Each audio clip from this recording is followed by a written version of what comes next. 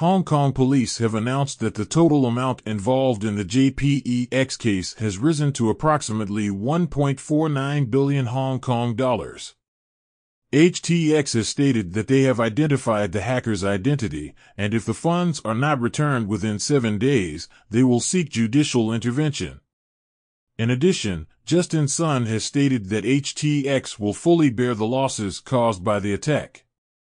The U.S. SEC opposes Celsius' plan to distribute crypto assets to customers through the Coinbase restructuring.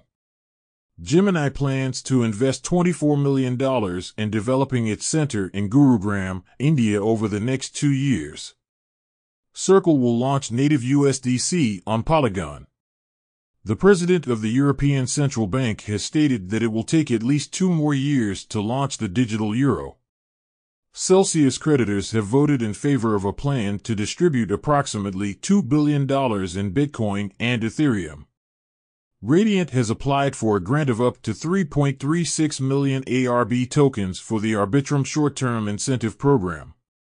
ApeCoin has passed a community proposal to allocate 750,000 APE tokens to establish a community-governed NFT treasury.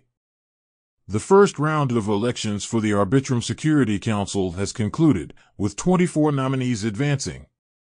That's all for today. Have a good one.